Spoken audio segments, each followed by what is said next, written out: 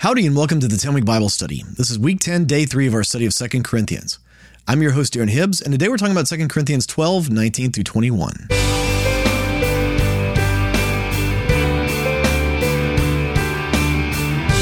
Welcome back to the 10-Week Bible Study. Again, I'm your host, Darren Hibbs. Would you join me as we pray before we start today? Lord, would you open our eyes and our ears to what your word has to say to us, God? Speak to us and fill our hearts with the knowledge of you. We want to know you more through your word. In Jesus' name we pray. Amen. With that, let's jump into God's word. I'll be reading today from the NIV. This is 2 Corinthians 12, starting in verse 19.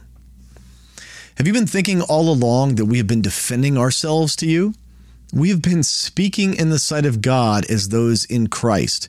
And everything we do, dear friends, is for your strengthening. For I am afraid that when I come, I may not find you as I want you to be, and you may not find me as you want me to be. I fear that there may be discord, jealousy, fits of rage, selfish ambition, slander, gossip, arrogance, and disorder. Man, that's a mouthful. Paul is, again, the last couple chapters, Paul has been speaking very tongue-in-cheek, very bitingly sarcastic. And so he makes a quick transition, real hard transition here, away from the biting sarcasm, and he's dead serious. He's saying, I'm not defending myself with all of this. He's like, I'm not interested in defending myself. And he's really not. He's not interested in defending himself to them. He's interested in them knowing the truth. And he knows, he's making it very clear, this distinction is very clear. These guys are not giving you the truth. Whoever these guys are, they are not giving you the truth. He's saying they are on Satan's side. That's a weighty thing to say. We don't know exactly what they were teaching. We can only, what we've talked about here, I've called them the fake gurus. He calls them the false apostles. He calls them the super apostles, quote unquote, in air quotes, We don't know exactly what they were teaching, but we know that what they were teaching, what they were really after, and what he's accusing them of is wanting their money, wanting to take advantage of them for their own gain in whatever way. That might have been financial, probably financial. He hints at that. Maybe honor, whatever. We know that Paul is unequivocal about the fact that he is calling them essentially teaching the doctrine of Satan. Either he doesn't use that phrase in this book, but he does liken them to being, as Satan masquerades as an angel of light, so he says his children would do the same, calling them essentially the offspring of Satan, if you will. So I mean, he's not mincing words with that, and so he goes into this long, bitingly sarcastic tirade about these people, and now, boom, we're stopping that. He's saying, I'm not defending myself in all of this, but here's what I'm doing. I want to make sure that when I come to you, you have repented of this and you've moved away from this, right? He's saying, like, my fear is because of all of this, and this is just causing confusion, right? And this is very normal when people get taught two very different things and they hear voices, and probably voices that they trust and voices that they think are both reasonable, decent human beings. It causes confusion. And in that confusion, you get people that tend to bifurcate into two different camps or more and start to infight. And so he's thinking, I'm afraid there's going to be all of that, right? The discord, jealousy, rage, and selfish ambition, slander, gossip, arrogance, disorder. That you see all of that stuff when you get people that are separating into two camps. We see that, my goodness, today in our country, all over the West. Verse 21.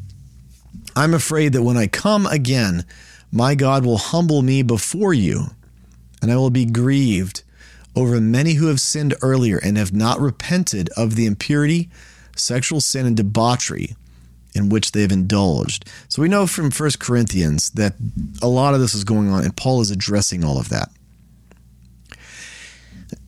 And when false teaching of the kind that I think Paul is accusing these people of, when that kind of false teaching comes in, almost always, I don't want to say 100%, but my goodness, it's got to be real close to that.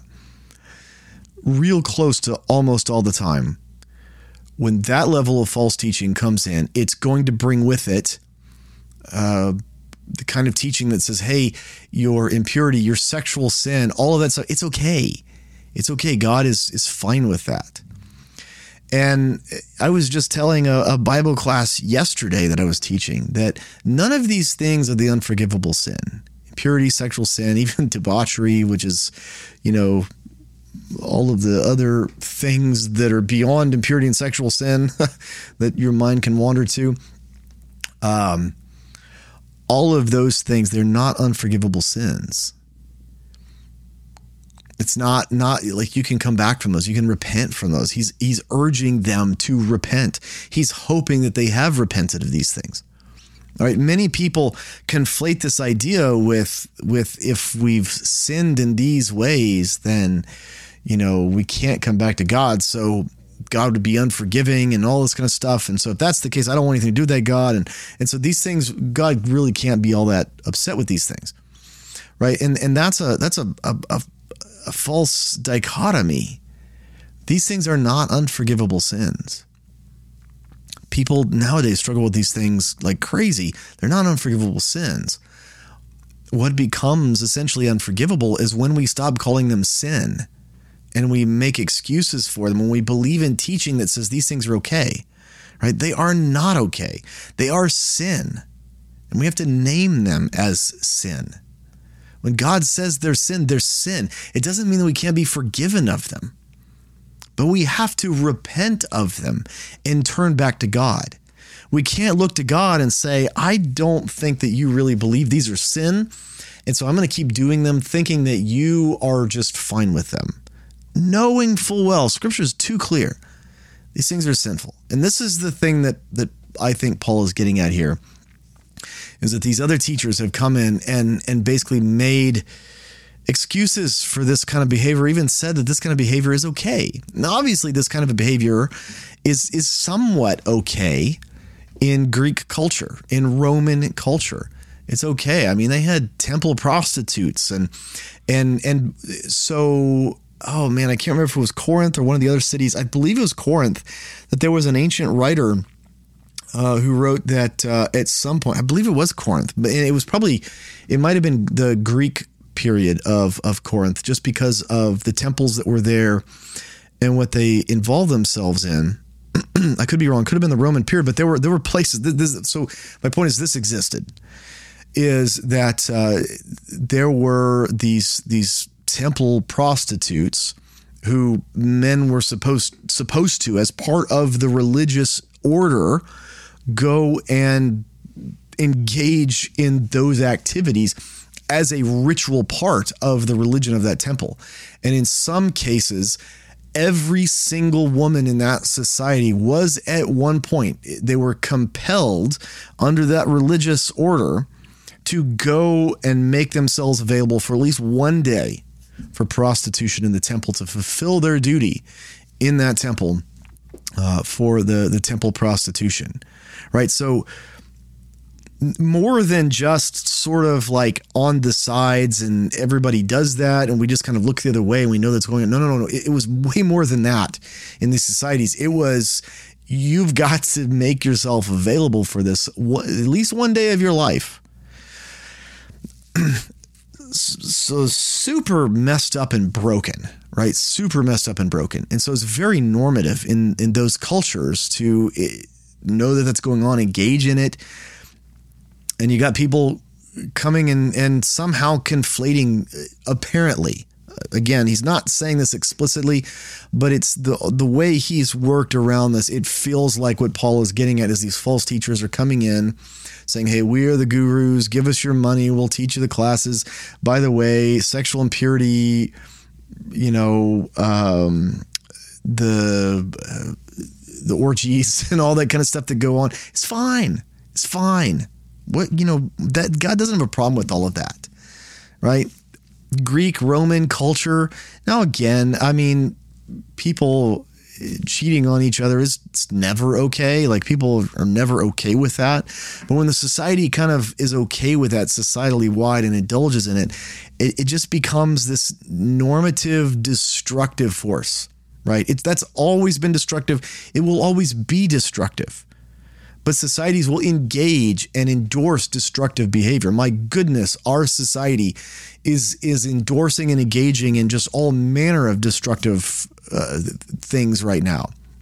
And then it destroys people's lives. It's purely destructive, right? So there's a difference between the societal acceptance and engagement and whether or not it's actually destructive. So we know these things are destructive. They're terrible. They're horrible for everyone in society, but that's what they did. That's how they lived.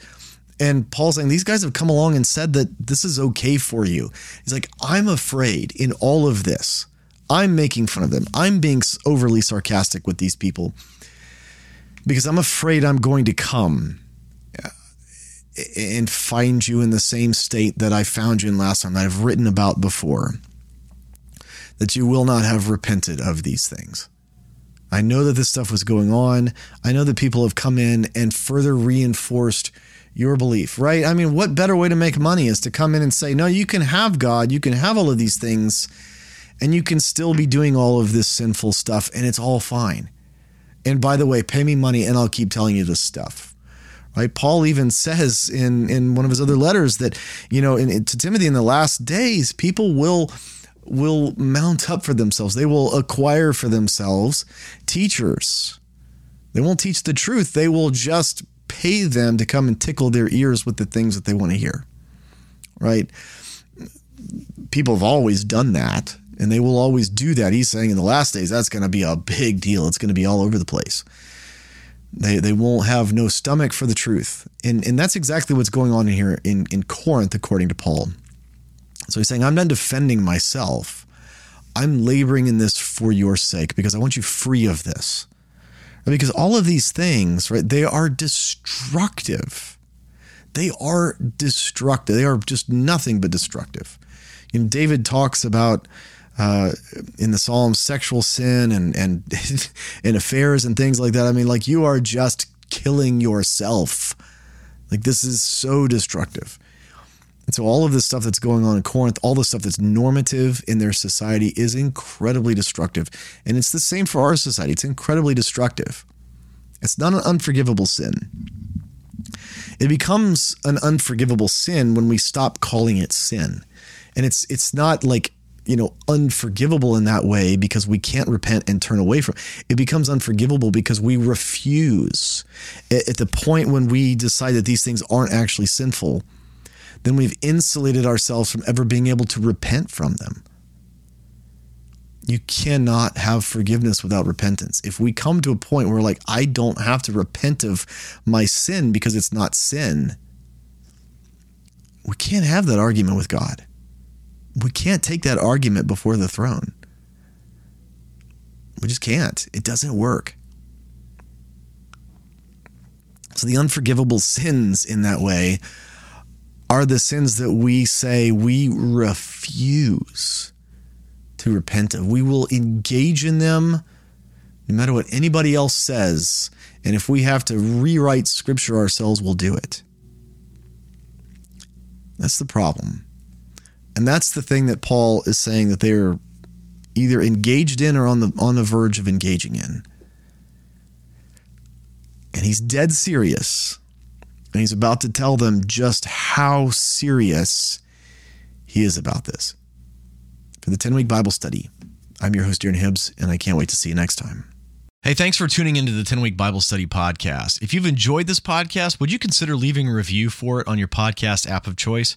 It really helps other people find out about this podcast, and my heart is for people to fall in love with God's Word. Thank you.